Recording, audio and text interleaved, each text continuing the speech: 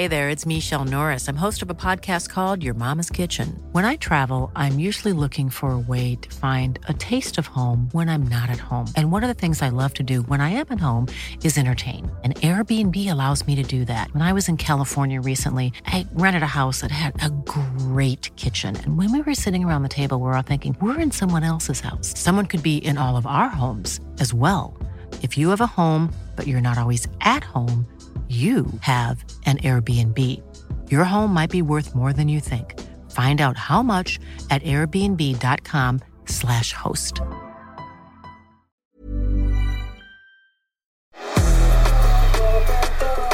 The Red Devil is in the detail. Manchester United fans, you're going to love this week's Gegenpod. Man United columnist and correspondent Sam Pilger joins us, along with resident fan and former Matilda Amy Duggan, to talk about all things Manchester United after the club's first trophy in 6 years. A deep dive into all things Man U, plus the other top headlines from world football.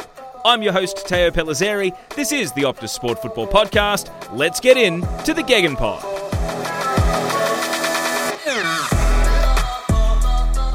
Yes, Manchester United fans, if you weren't enjoying the week enough already, we now have quite the Gegenpod for you. We start with our resident Manchester United fan and former Matilda, Amy Duggan. Amy, I'm guessing it was a very happy weekend for you? Still a happy week, and hopefully that will continue tomorrow. And our special guest this week, you would have read his work on the Optus Sport app and website, our Manchester United columnist and correspondent. It's Sam Pilger. Sam, it's great to have you on the Gegenpod for the first time. It's great to be here. Thanks very much for having me. Let's start with the League Cup final. 2-0 for Manchester United, a game which seemed largely in their control from start to finish. At least that's the impression I got. But Sam, let's get your initial reactions to a first piece of silverware of the season in the English game, but also the first piece of silverware of the Erik Ten Hag era at Manchester United. Yeah, I thought... actually, I slightly disagree. I thought United, didn't play at their best, but I think that shows what a winner Ten Hag is. I think he said it wasn't the best football, but it was effective. And Newcastle, I think, probably had the better of the first half, and yet at half-time it was 2-0 to United. So Ten Hag probably made one mistake in the final, which was to select Diogo Dalot at right back, which really surprised me because I think Aaron Wan-Bissaka has been exceptional for the last 2 months. But like any good manager, he acknowledged his mistake and rectified it at half-time, brought on Wan-Bissaka, and who was arguably United's best player in the second half, shut down his side of the pitch. Dalot was on a yellow card, so I thought that was very smart. But I think, look, finals are not the place to play your best football. Finals are a place to win. And that's what Ten Hag did. I want to just touch on some of the tactical decisions that were made at halftime, as you've already you've alluded to there, because the team turned quite defensive at that point and really kind of held on to the win. And it wasn't the same team in the second half, but like you said, some of those subs really made a big impact. Yeah, absolutely. I think that. I think the game was won. I mean, that was his attitude. It's 2-0. We've scored our goals. We don't need to score any more. We've got a bit of a cushion with a 2-goal lead. So, yeah, I mean, the substitutions as well with Wan-Bissaka, but also with Sabitzer and McTominay coming on with 20 minutes still to go. And there could have been extra time as well. So that was a bit of a risk because it was looked a bit of a defensive move, but it worked to perfection. Newcastle didn't have a great chance. I think Murphy's shot span past the post after 88 minutes. The best chance was St. Maximin midway through the first half that De Gea saved. So, his game management, his substitutions have been incredible. I think Ten Hag, before the final, United have got the most goal-scoring substitutions in the Premier League, 19 goals from the bench. So his game management has been fantastic. As far as that first trophy, the chance for celebration, I mean, after any cup final, you're always going to have happy scenes, but it did feel as though there was quite a lot of relief in addition to celebration, almost like a sense of identity of Manchester United was restored. What was the impression you got, though, of the aftermath? Because it seemed to be a bit of a balancing act between let's enjoy this moment, balanced with there's more things to contend for and more challenges to come, which is, of course, always the annual challenge of the League Cup winner. But what was your impression of it? I think that, it's the first trophy in 6 years. I mean, that's the longest drought for Manchester United for a trophy for over 40 years. So although it's the League Cup, the least prestigious of the 4 trophies on offer to them, it was a day to celebrate at Wembley. The first time United won a trophy in 6 years. I think there's been a bit of sniping from other fans saying, "Oh, look at them! It's only the League Cup," but it's a trophy, and United have more recently lost in finals. They lost the FA Cup final to Chelsea, lost the Europa League final to Villarreal. So there is relief to win something, but I think fine margins in football, and Ten Hag is now a winner. He's the first trophy he's had to win. And he's done it the first opportunity. So, it acts as a catalyst for other trophies. Obviously, Sir Alex Ferguson's great era was based on cup competitions, winning the FA Cup, the now defunct European Cup Winners' Cup, and a League Cup. The League Cup was the last trophy in '92, the season before they won the Premier League, and then went on to dominate the Premier League. So winning cup competitions is hugely important and just gives such confidence and momentum. I will definitely take the trophy. Let me tell you, as a fan, I'm happy to have any silverware. Ten Hag, obviously, in his post-match interview said there's still plenty more work to be done. And then he made a comical error, leaving the trophy behind. That's right. And at the end of the press conference, he forgot it and he sort of said, "Oh, that's okay. I'll win some more this season." So that just shows huge confidence. I think he did take the trophy with him, obviously, but the confidence is just flowing through the team now. As far as putting it in context of the start of his tenure as Manchester United manager, how do you say it tracks with what he's been doing in terms of his decisions, how he's transforming the team, but also how it's being reflected in the performance on the pitch and sort of building into potentially a quite legitimate title race now where the gap can still be closed on the top 2?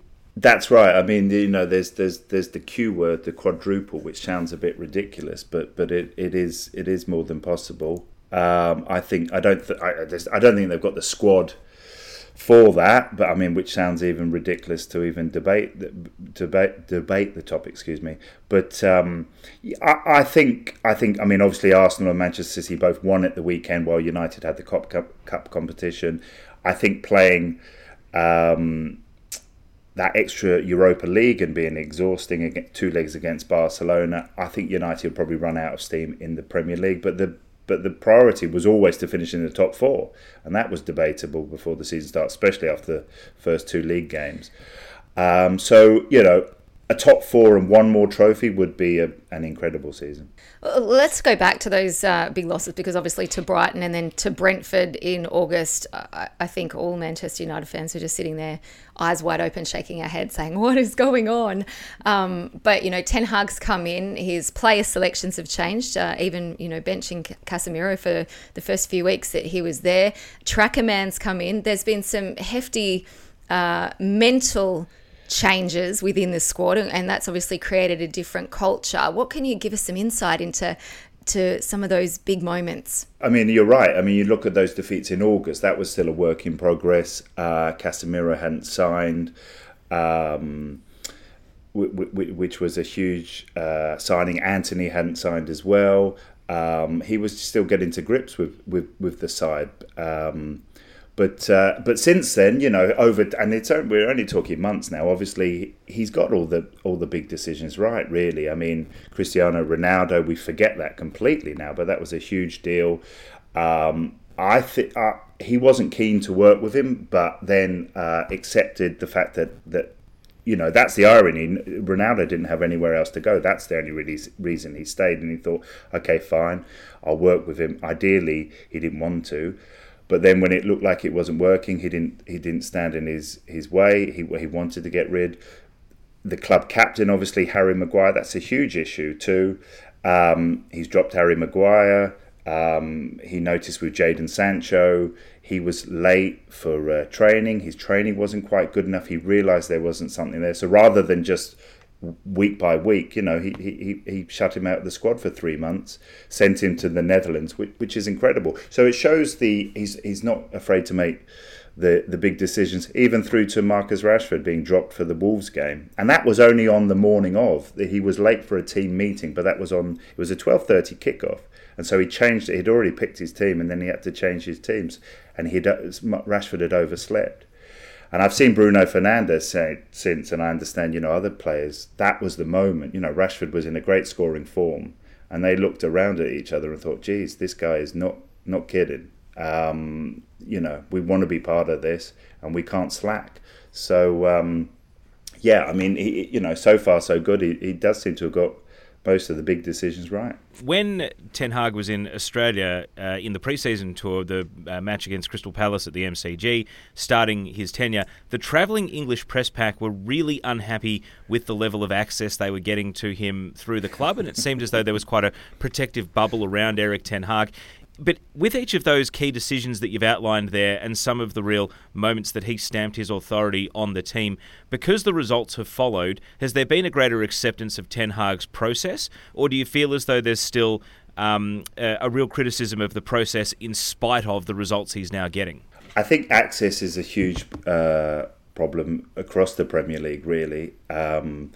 If those English journalists, I can fully sympathise with that. For the product and the league that it is. I mean, I've worked in the US and in the NBA and been to Super Bowls, and the access there is incredible. They let you into the locker room, the changing room 10 minutes after the final whistle. So that's never going to happen in the Premier League. But I think United have worked harder to try and connect the players and the fans again. I mean, I always smile because it said, there's Bond's back, but that's winning. Winning does everything. Winning makes everything look great. The Bond is back because they're winning. That's the only reason. The Bond wouldn't be there if they were drawing in 12th in the table. So I think United have made some efforts in terms of, I think there was a press conference where there were specially invited fans who asked questions, and they try a bit, but I think, journalists moaning about access, no one cares about that as long as the team's winning, and they are. And I think this week Ten Hag wrote an open letter to the fans saying how great it was to win together and we're on this journey together. All cliche laden stuff. There wasn't anything extraordinary in it, but it's a nice touch. I'm a journalist and a fan, and I got an email from, as did hundreds of thousands, saying from Erik Ten Hag. So it's those little things that do matter. What also matters is the trophies, and we've touched on their wins so far, but they're still going in the FA Cup, still going in the Europa League. You've mentioned that you don't think the squad has the depth to compete at all of these, which as a fan, I find your real view on the world a shame on you.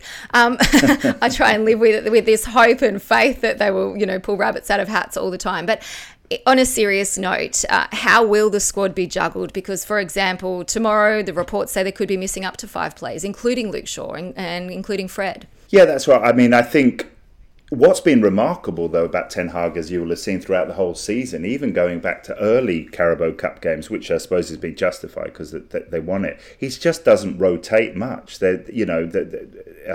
Solskjaer, Ferguson, they would change the whole team, 11 players. But I think I don't think and it's paid off handsomely, I don't think he felt he could rotate too much. He needed the chemistry. He wanted to get his team up and running. I think, though, the FA Cup game against West Ham will probably be the first opportunity where there's more changes than we've seen before, especially with Liverpool at the weekend, and then Real Betis, and it goes on and on and on. So I think there will be a few more changes. Yeah, Martial is still out. Shaw and Fred, there's doubts over. So there probably will be a bit more changes. But I mean, I think if United, and I suppose this goes to the Glazer ownership and selling it, and they spent a lot of their budget in the summer. But if you think United were in the hunt for 4 trophies, and he was just given 2 loan players, I think if they were really serious, that was a time to think to really help him out. But I think the uncertainty around the club went against him. But so far, Weghorst and Sabitzer in their own ways have been great additions. But I think the thing is, as I alluded to, the depth of the squad. You think I wince every time Rashford pulls up with a slight strain or knock. I mean, that you take Rashford out of this side, and it looks very different. You mentioned the tie coming up against Betis, and the 2 legs against Barcelona were really memorable European nights and a great moment for the Europa League, given that both of those teams would rather be in the Champions League, of course. But just looking at the last 16, Juve more than 10 points off Champions League after their points deduction now, so their best hope of getting into the Champions League is to win the Europa League. You've still got Arsenal in there, Roma, Sociedad could be tricky, Shakhtar Donetsk, a great story, and of course Sevilla, who seem to win it every second year.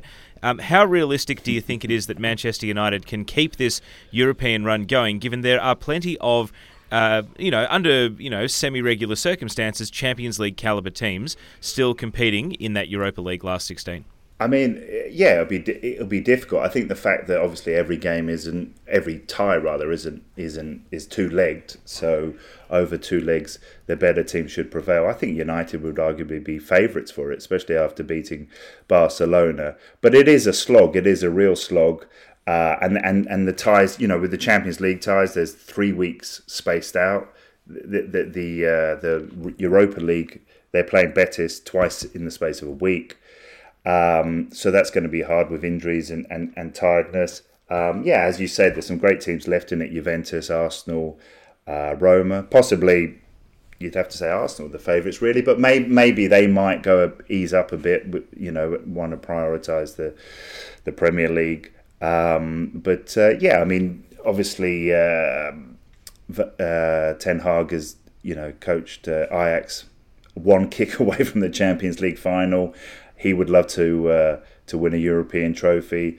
United have looked impressive in the Europa League, so I think they've got a great chance. Touching back on that squad building depth and obviously the transfer strategy, what is your assessment of Erik Ten Hag in the market so far, and then the development and rejuvenation of players he's inherited? We've obviously mentioned he didn't want to work with Cristiano Ronaldo, and in fact, saying goodbye to Cristiano is heartbreaking in one sense, but for the team has definitely been the best thing that could have happened. But what's your assessment of that player kind of squad building part of the game?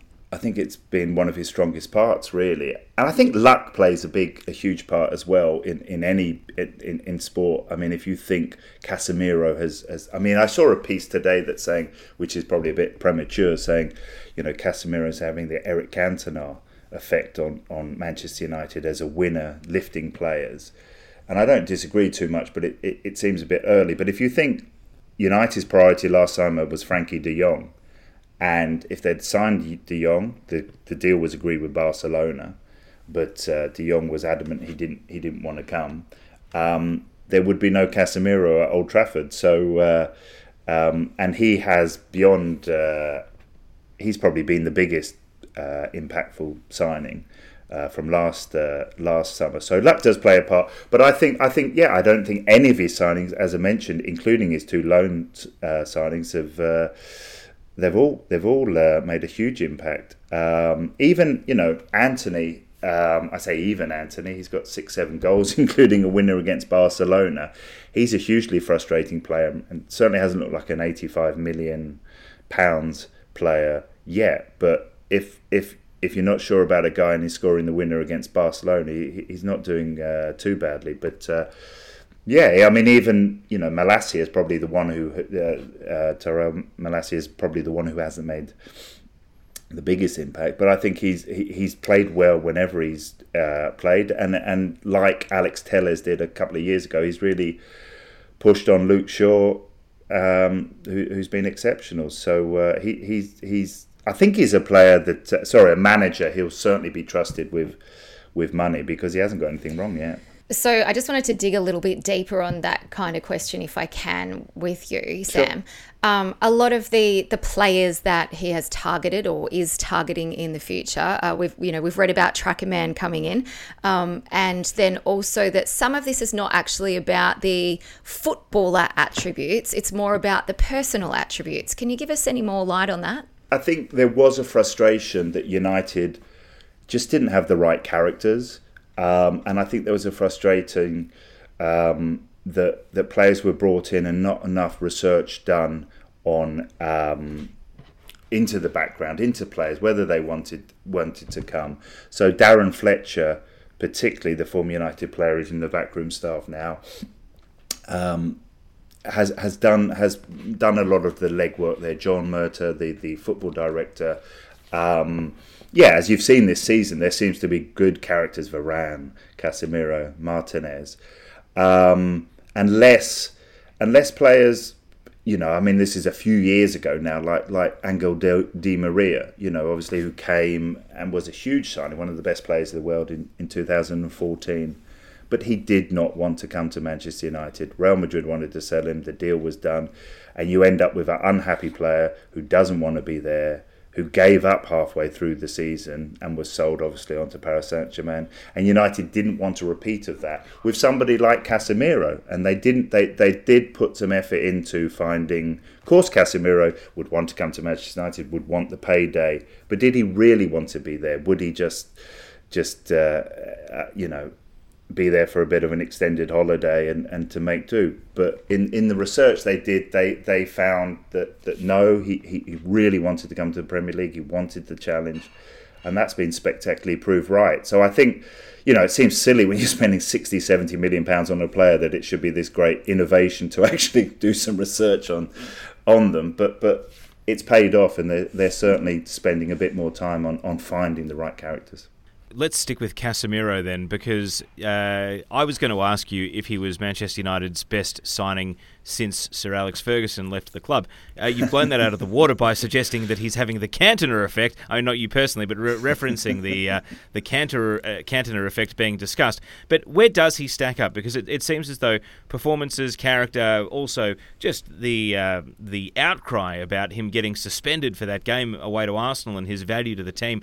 I mean, in his absence, his value was perhaps demonstrated just as much as when he's there. So where do you think he stacks up as far as the great signings that have been made as Manchester United have tried, a handful of different managers since Sir Alex Ferguson? Well, I think, in terms of an immediate impact, he would certainly be up there. If you think, he's won a trophy now after 6 months and been exceptional. I mean, if you look at a player like, Paul Pogba, who was there for 6 years and probably didn't make as much impact in 6 years as Casemiro has made in 6 months. And you could see that in the final against Newcastle. I think Casemiro's won about 20 trophies now in his career, and the League Cup he celebrated and enjoyed as much as any. And there was a moment there where he managed to win United a goal kick, and he puffed out his chest and was screaming and punching the air, and Varane and Martinez came over and sort of high-fived him. It is that winning mentality that he has brought from the club, and he's loved it. He's really enjoyed it. He's scoring more goals. His game has sort of evolved slightly. He's scoring more goals. But we talked just there about players who want to be there. The deal was being done as the Brentford game in August was unfolding, and United were losing 4-0 to Brentford. And rather than put him off, he sent a text to his agent saying, "I'll fix this," And he's been as good as his word as well. So, he's been a fantastic character.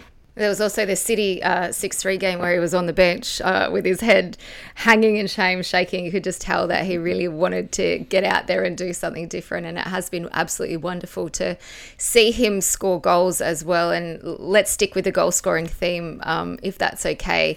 We touched on Marcus Rashford, and you're saying you get scared every time he grabs his hammy or goes down because he's so important to this team. Is he having the best season since some of the big names like Ronaldo, big names like Wayne Rooney at this club? Are we going to see more of this if he doesn't get injured? I mean, I think so. I mean that's 25 goals now. They credited him with the Newcastle one. I mean, it's ridiculous to think that some people, and rightly so. And rightly so. Exactly. No one wants the own goal, and you're right. Yeah, but he's been exceptional this season. And to Ten Hag's credit, he sort of said, "Look, this isn't me. This isn't just me. I'm not Harry Potter. I'm not a wizard." And the credit must lie with him too. It's incredible to think that he had such a poor season last year that some thought, oh well, he's busted. That's it. He had such incredible talent, and that's been nurtured in the right way. Now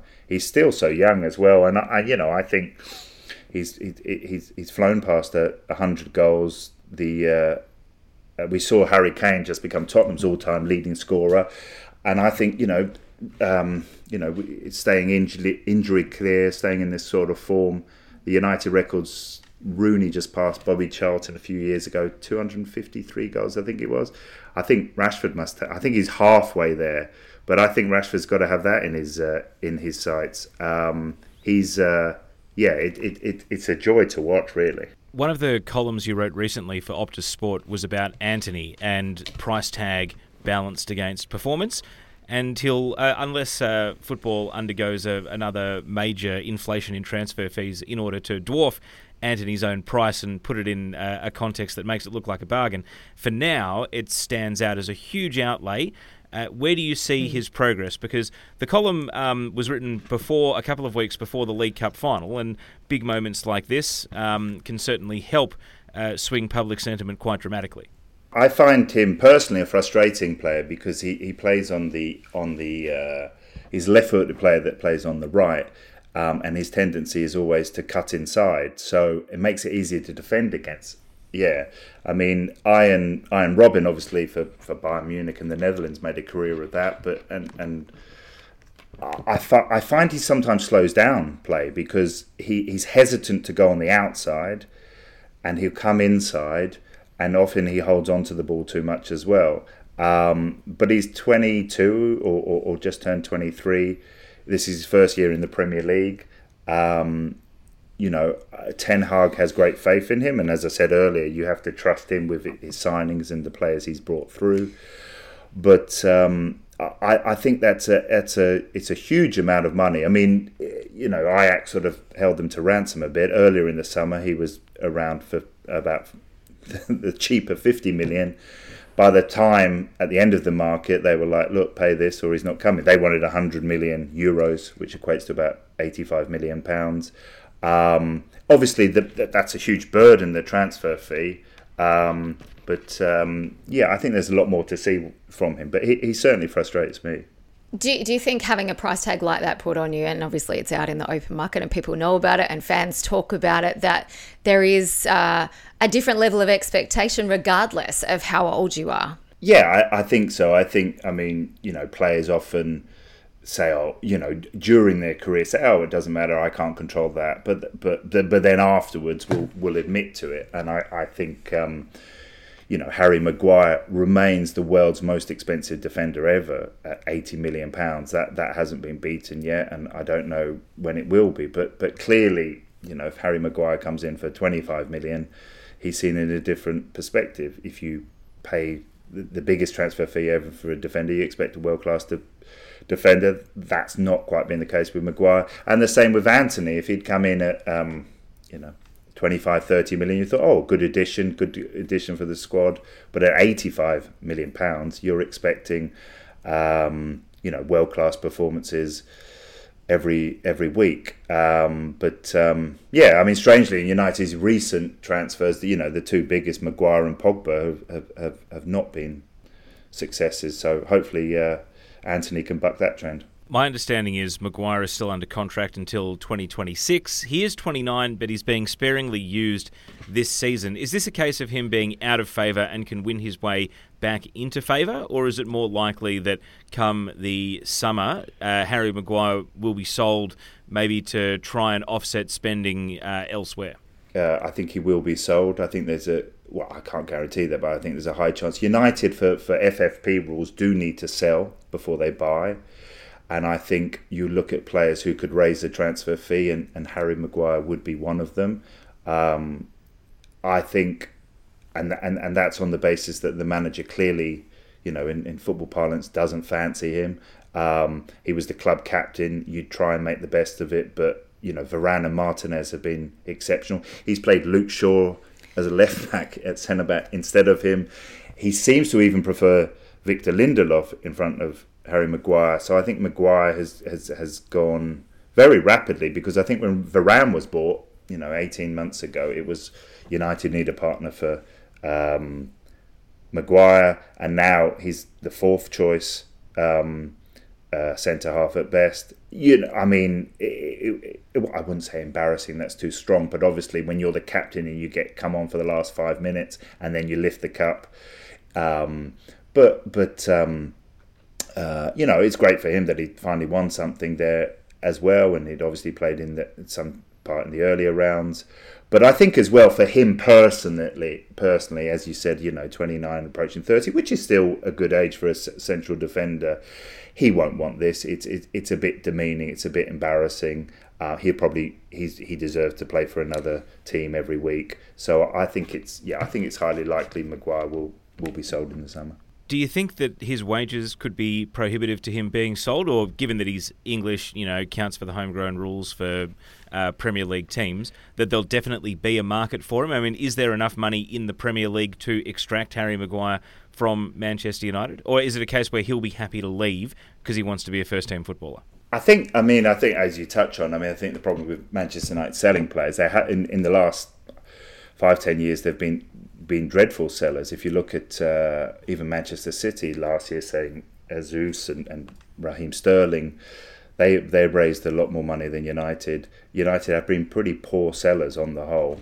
And one of the main reasons, as you've touched upon, is the wages. It's why people like Phil Jones are still there, and to an extent Anthony Martial, when it looked like he was going to go. Nobody wants to take on those wages. Nobody can afford to. So it narrows the market. But I think there will be... this is somebody who's the first choice for England and always plays well at major tournaments. I think there will be plenty of Premier League teams that would think signing Harry Maguire for 30, 35 million, he might have to take a slight wage cut, who knows, would be good business. So, I can see that happening. I think he needs to move to maintain his international career personally. A coach can really only hold on to a player for so long at the top level and start them and keep them in that leadership role when they are on the park every single week. So I think, that leaves him in a bit of a conundrum. But if we can stick to the centre-back part of Manchester United, and this is, for me as a former defender, Sam, I'm very interested in this partnership. Martinez has obviously come in and established himself amazingly and alongside Varane, and you think when I first saw them line up there and they were coming on against Manchester City, I thought, this could be all sorts of trouble here with Martinez's height obviously being questionable, but they seem to balance each other out, and Martinez has that butcher tag as his nickname, and we've seen moments of that this year. But what do you make of the partnership? I think, again, we talked about Casemiro sort of evoking memories of his impact with Cantona. Again, I saw Martinez and Varane prematurely again compared to Rio Ferdinand and Nemanja Vidic. And again, if you're mentioning that company, you must be doing something right. It's quite incredible that they're both World Cup winners now. Obviously, Varane arrived as a World Cup winner and Martinez has become one since. It works perfectly well, and I don't know about the size of central defenders you played with, Amy, but 5'9". I admit I had my doubts, but I know in the past there's been great ones like Fabio Cannavaro, Franco Baresi.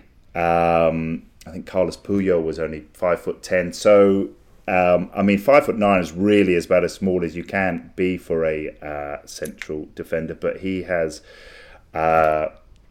compensated for that with an incredible positioning, his tenacity, He wins, balls against taller players in the air.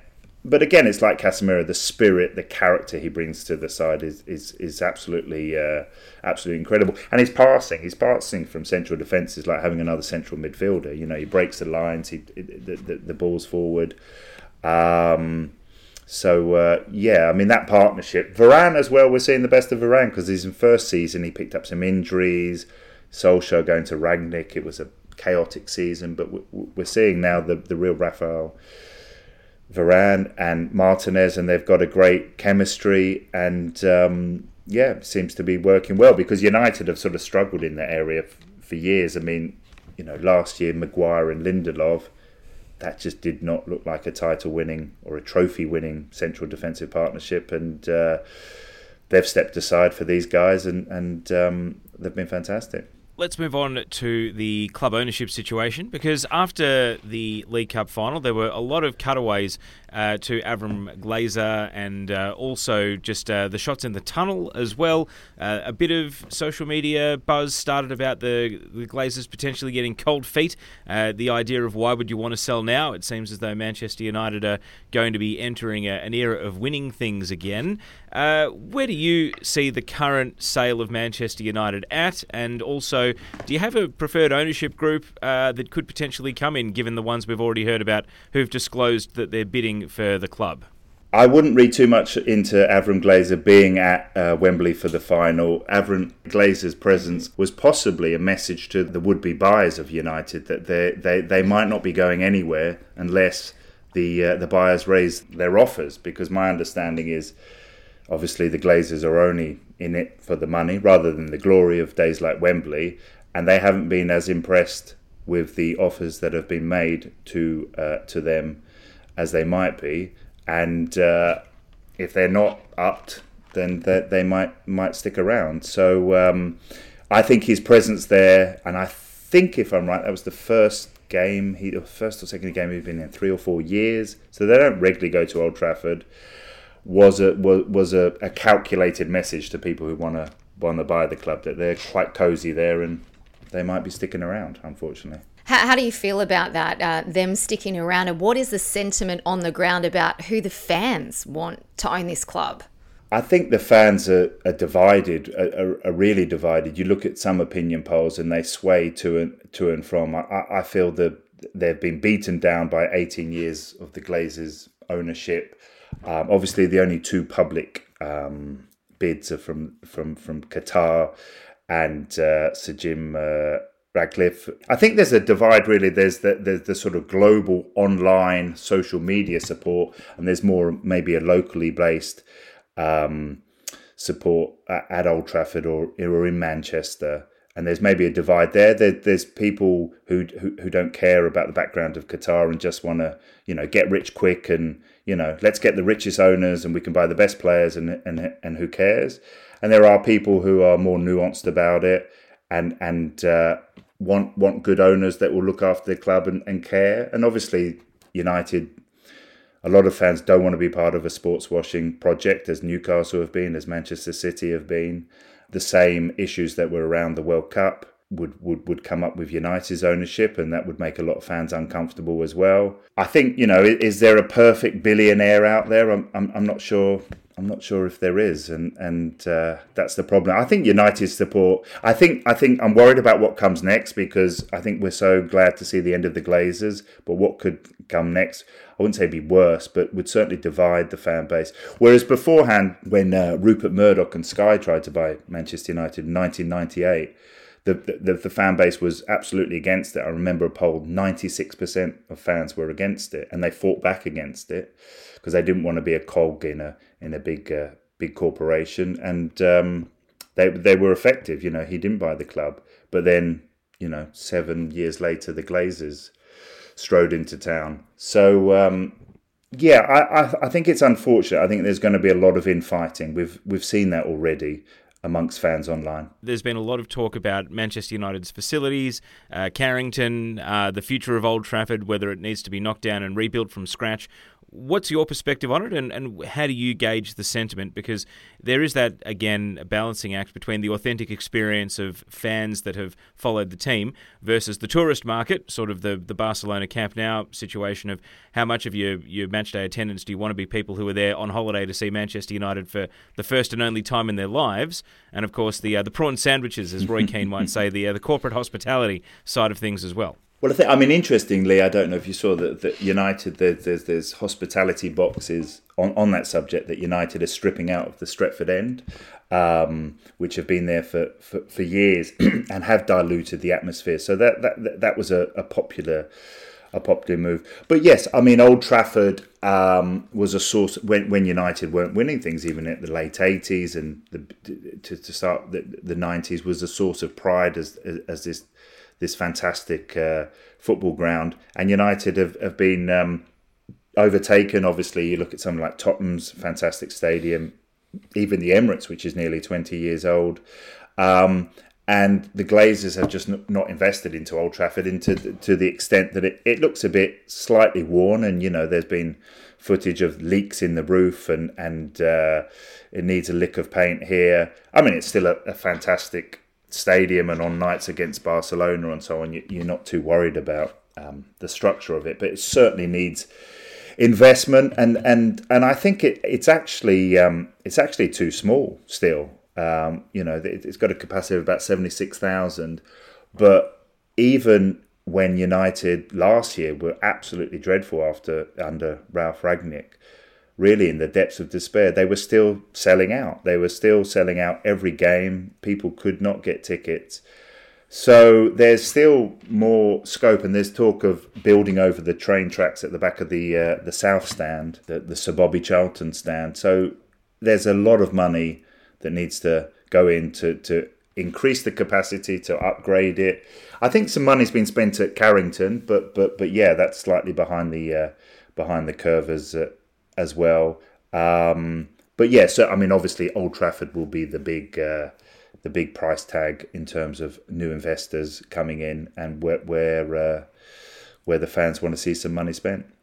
And last thing on Manchester United I wanted to ask you about was the global brand. I mean, one of the reasons that Manchester United is so powerful is because here in Australia, for instance, people will get up to watch Manchester United at all hours of the night on Optus Sport and follow the team fanatically from all corners of the planet. So where do you see the future of Manchester United's global brand, be it tours outside Europe and trying to make that global footprint? Could it even be returning to the Super League push? I know that the Premier League clubs all got cold feet very quickly when it was first floated a couple of years ago, but where do you see Manchester United's global brand going in the short to mid-term future? I mean, I think the strength of the brand is incredible, really. If you think that United remained the biggest club, they didn't win the league for 26 years between 1967 and 1993. And remained the biggest club in certainly in Britain, and you know they've now not won the title for 10 years and not won many trophies either, and yet, as you said, you know, on tours of Australia or selling out Old Trafford, it just gets bigger and bigger. So with success, that would only turbocharge it, but it's one of those, horrible words, but it's true, one of those brands that just gets stronger and stronger. I think if there's success around the corner, that will only get bigger. If you think in terms of the social media age, United haven't enjoyed, last title was in 2013, last Champions League was 2008. So in this, so much of football is consumed on social media now that they haven't been hugely successful, but they just keep growing and growing. The Super League, I don't know about you guys, but it just doesn't, playing Barcelona twice was special because it was the first time in 4 years since 2019. I don't think anybody I know wants to play Barcelona, Real Madrid twice a season. The Premier League is so, obviously Optus screens it in Australia, so great, so popular that the Premier League is the most exciting thing, and I think the Super League would be a step down. And I think ultimately, we're consumers, and I think the Super League was driven by owners who wanted to make more money, and the consumers fought back and said we're not interested, and they quickly dropped it. And in the last 2 years, I don't think that's changed. If anything, I think the Premier League has become more interesting. And I think in terms of France, you've got PSG winning it every year, Germany, Bayern Munich winning it every year. Spain, it's just largely it's largely Barcelona and Real Madrid. In England, you have real competition. You even have, it seems extraordinary, Leicester City win it, which I still can't believe, a few years later. So I think the Premier League's got even better in the last 2 years. And, as a fan, I have no interest in the Super League, and I don't think most people have. You're a fan of Manchester United, and I hope that you're a fan of their women's side as well, Sam, and I can't let you escape without turning the focus on the women's game.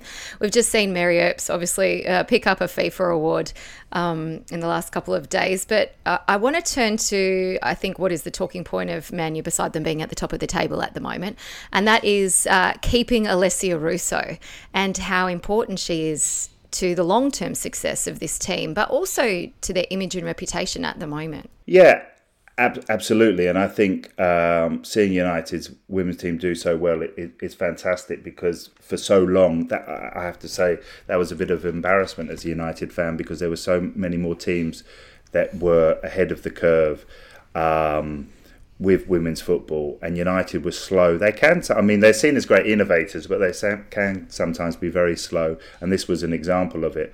But now they've seemingly, after a few stutters, got behind it and really supported it with games at Old Trafford recently, and more to come. I think it's been a huge success, and the fact that in the Lionesses, who winning the Euros last year, there were several Manchester United players as well. That's only increased the interest. And we talked earlier about being accessible. The women's game is still much more accessible, and I think that appeals to fans. So I think, it's been a great success, and we'll certainly only get stronger. You're listening to the Gegen Pod. After this quick break, we'll run through the rest of the Premier League topics and some other world football headlines. Stay with us. Hey there, it's Michelle Norris. I'm host of a podcast called Your Mama's Kitchen. When I travel, I'm usually looking for a way to find a taste of home when I'm not at home. And one of the things I love to do when I am at home is entertain. And Airbnb allows me to do that. When I was in California recently, I rented a house that had a great kitchen. And when we were sitting around the table, we were all thinking, we're in someone else's house. Someone could be in all of our homes as well. If you have a home, but you're not always at home, you have an Airbnb. Your home might be worth more than you think. Find out how much at airbnb.com/host. Welcome back to the Gegen Pod. We have Optus Sport columnist Sam Pilger joining us this week, and former Matilda Amy Duggan, and it's time to get into a little bit of rapid fire, because it has been a Manchester United themed show, but we're going to quickly whip around the rest of the Premier League, at least some of the bigger talking points. And Amy, we start with Leeds. No Michael Bridges this week because he's actually busy working. Oh, thank God he can't cheer squad away. Well, he's going to be pretty unhappy. They did win, though. He's going to be pretty unhappy because the game he's working on, Leeds, are losing to Fulham in the FA Cup. But they did win their first league game under Javi Gracia, and maybe getting knocked out of the FA Cup won't necessarily be the worst thing for them, Amy, because it certainly has helped them in their battle against relegation. Well, what are they sitting 17th at the moment? So just a point outside relegation. They need all the wins they can, and my advice is let everything else go and just concentrate on staying in the top tier this season. Sam, West Ham also moved out of the bottom three with a much-needed 4-0 win against Nottingham Forest. What's your assessment of the relegation battle at the moment? Do you have any teams that you're certain will stay up or are certain will go down, given the form seems to fluctuate wildly every week? I don't think there's anybody that's been cut adrift yet. I mean, obviously, Southampton went to Chelsea and won recently. Nottingham Forest seem to have pulled themselves clear. Obviously, West Ham and Leeds in danger. So no, I mean it's looking quite an exciting race, really. Sometimes there's the team cut adrift on 10 points at this stage, but that isn't the case. So I still think teams can take points off each other, and nothing's been decided yet. At the other end of the table, Amy, Arsenal and Manchester City both had wins. Not great for Harry Souttar and Leicester City, of course, but Arsenal got past them. And Manchester City, they continued to roll along as well. We didn't learn, I think, a great deal about either team in the title race this week, other than to say they're both on track. They are both on track, and with just 2 points the difference, this is almost going to be a case of who falters first, I think. There's a lot of people that don't think Arsenal can hold on. I'm still hopeful that they can, but I'm even more hopeful that Manchester United might just pick up a few more wins and the top two will capitulate and will sweep in and do a Stephen Bradbury and pick up the trophy. That's certainly going to be put to the test this weekend, Sam, because Manchester United are away at Anfield. I mean, off the back of a cup final, there aren't many games bigger than this one. What's your current read on how the team will look, but also how you think the match might go, given that Liverpool still have to play, depending on when you're listening to the podcast, Wolves on Thursday morning Australian time. So they'll be coming off quite a short break. They will. I mean, I saw Liverpool in the flesh on Saturday evening against Crystal Palace. I went to that game and expected more of a reaction from Liverpool. I was really surprised. Obviously, having lost 5-2 to Real Madrid, the expectation from the Liverpool fans I spoke to or saw was that there would be a huge reaction, and there wasn't. I mean, obviously, drawing 0-0 to Crystal Palace. And in fact, probably Palace had the better chances in that game. So I know Núñez was injured, who'd scored against Real Madrid, but they looked a bit flat.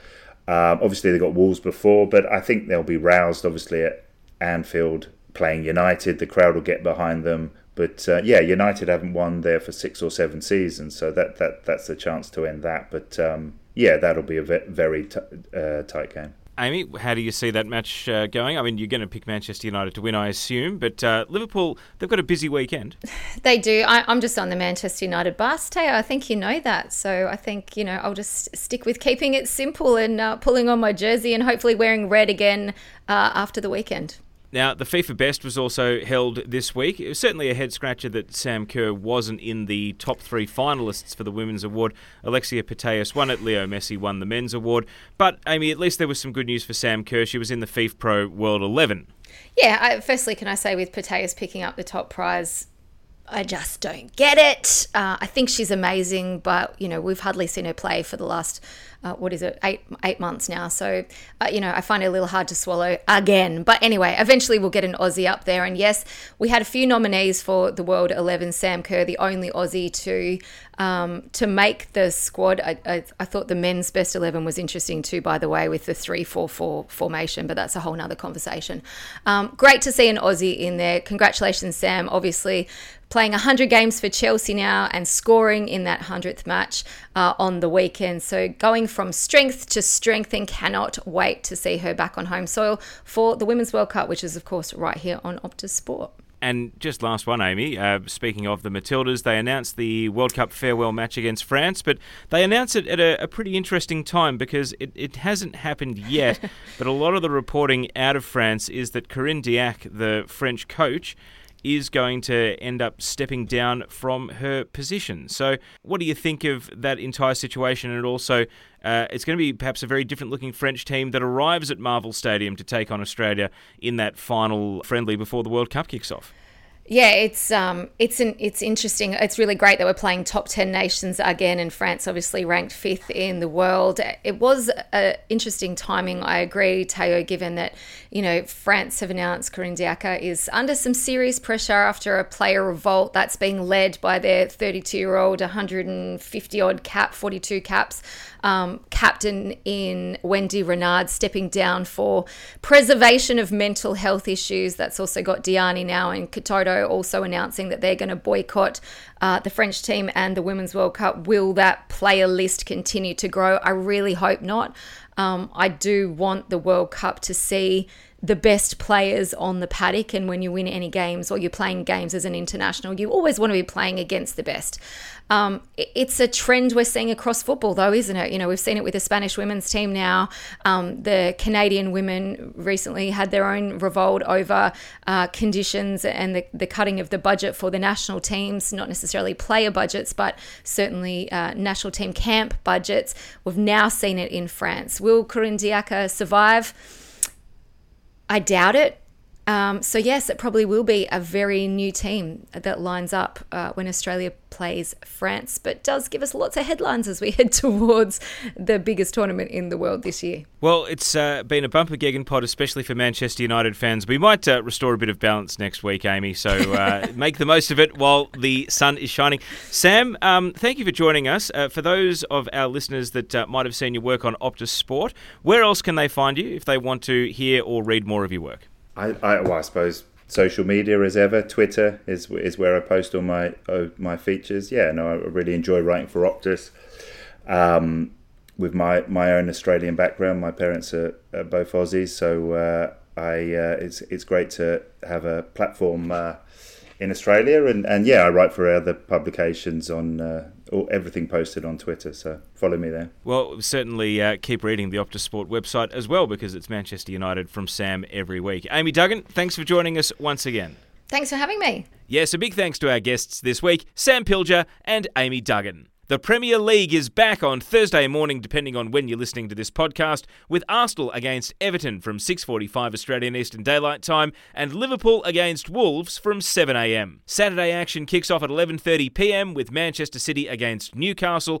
Catch 5 live games in Goal Rush at 2 a.m. on Sunday morning, and then don't miss the big one on Monday morning at 3:30 a.m. when Liverpool plays Manchester United at Anfield. All times Australian Eastern Daylight Time. La Liga is back on Saturday morning at 7 a.m. when Real Sociedad plays Cadiz, and you can catch Barcelona's showdown with Valencia at 2:15 a.m. on Monday morning, and Real Madrid's trip away to Real Betis at 7 a.m. on Monday morning. All times Australian Eastern Daylight Time. The WSL is back, with Manchester United hosting Leicester City from 11:30 p.m. on Saturday, Australian Eastern Daylight Time, as one of our 4 live games this weekend. And don't forget, you can watch the J-League and K-League live on Optus Sport. Jump onto the Optus Sport website or app for broadcast details. Make sure to subscribe wherever you get your podcasts and rate us 5 stars while you're there.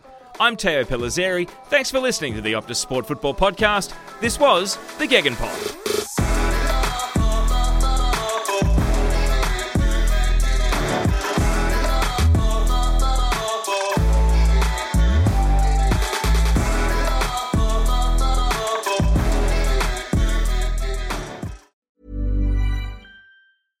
Imagine the softest sheets you've ever felt. Now imagine them getting even softer over time. That's what you'll feel with Boll & Branch's organic cotton sheets. In a recent customer survey, 96% replied that Boll & Branch sheets get softer with every wash. Start getting your best night's sleep in these sheets that get softer and softer for years to come. Try their sheets with a 30-night guarantee. Plus, get 15% off your first order at bollandbranch.com. Code BUTTERY. Exclusions apply. See site for details.